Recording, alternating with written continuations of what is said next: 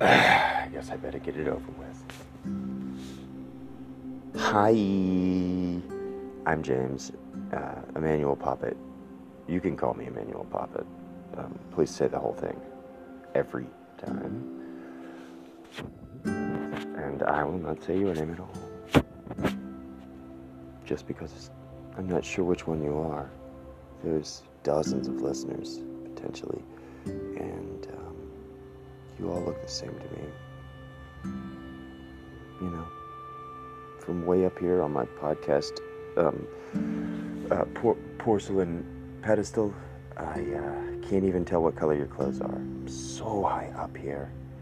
The air is very thin, and I just subsist on, the dew that is carried upon it. God's seen to that, but let me tell you something I saw once.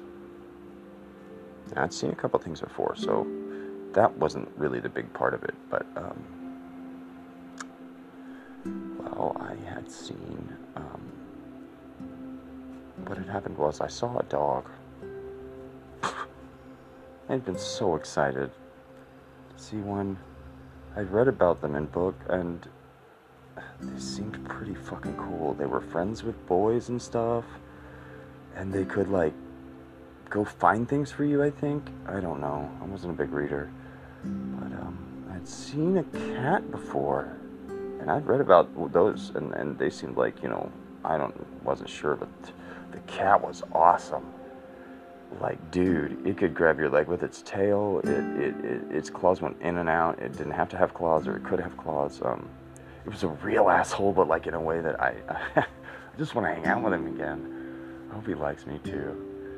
But then I saw the dog, real one, in real life, just like in the book. 2-dimensional, brown. Yeah, it had a tail, but it couldn't grab anything with it. It couldn't grab anything with anything. Its claws stayed where they were, just part of its feet. And, it could carry a beer over to you, but it would poke holes in the beer with its teeth. And man, I'm not drinking after a fucking dog. You know what I'm saying? Anyway. So I cried, and my daddy took me to sports game arena ball. And, I guess I was excited about that. He was, I was pretending to be, because I knew that he didn't want me to be no queer. And I am no queer to this very day. Well, supposedly we all are a little bit, anyway. That's what my psychometrist says. And, she's very handsome. So he took me to sports ball arena game, and, that's when I saw it. I remember it, I can still taste the air, and, oh God, all the bitter disappointment. Sports ball wins. All of a sudden I see around me everyone's looking at the sky. Their eyes are oriented to the same spot above us, and I look. At first I didn't, but I thought it was a trick. When I realized it couldn't have been a trick, because these people are stupid. Most of them. Sorry, Doc. Doc Hansen was also at the game that day. He's not stupid at all, and he does my puberty shots, so let's do a shout out to Doc Hansen. Shout. So I look up. This is the first time I'd even heard of them. I didn't know there were animals like these. Floating there majestically above the crowd. A blimp. Beautiful. My God, I stood there transfixed, staring at it staring at me. I smiled, and it wanted me to have a good year. Which part is its head? The part with celebrities in it, or is it the part that looks like ribs? I think that's probably its ribs, but who knows with an animal like that? What does it eat, sky plankton? I was so thrilled. I ran right home. It's like, Dad, drive the fucking car. I don't care about the sports ball arena match. And you know this, okay? I'm still gonna not be a queer. Or I don't really know how to say it, and I've forgotten what I had said then.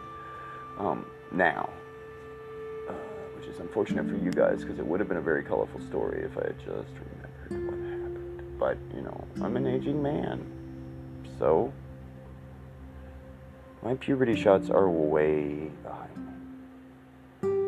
Anyway, I ran home on the roof of the car while Dad drove.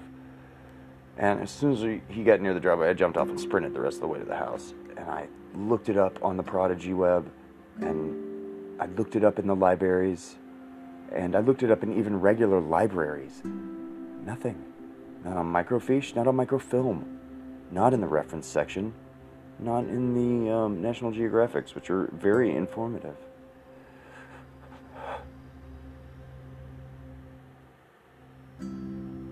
Anyway, no information on the common great blimp, as I've come to call it. No migratory patterns, no sexual habits, no diet, nothing. So I went up at college and I demanded to know why there was this oversight in our knowledge base. I'm genuinely concerned for the children who come after me. Because I'm not very conscious, very awake-minded. I don't usually think about civic duties.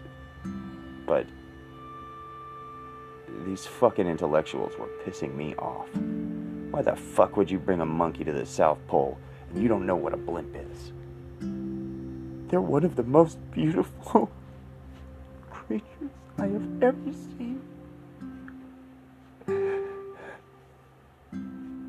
And science told me that they weren't even real. He said, "That's not an animal. Get out of my office." I said, "Fuck you. Thank you for seeing me. Thank you for taking the time to see me." And I cried even more and cried and more cried. And I ran super double fast home. And I threw my shoes in the fire. And I said, "I am never coming back to school again." And my dad beat the shit out of me. He said, "You've been acting weird, boy." So anyway, I had seen that once when I saw the dog. Same day. Salutations.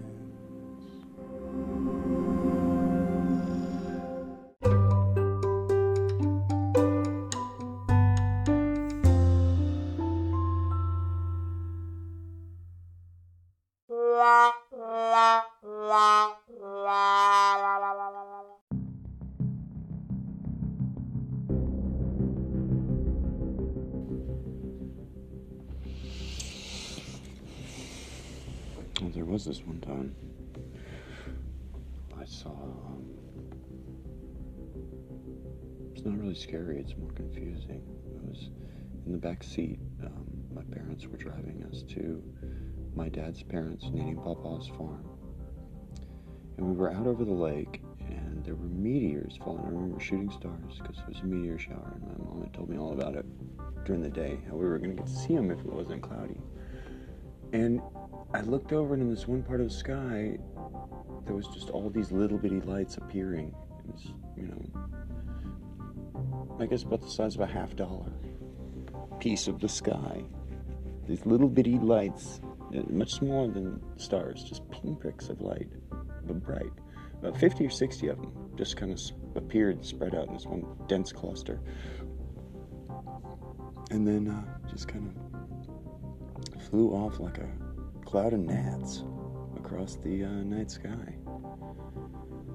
And I told my parents what I'd seen, and they said, "You're a liar. You didn't fucking see that."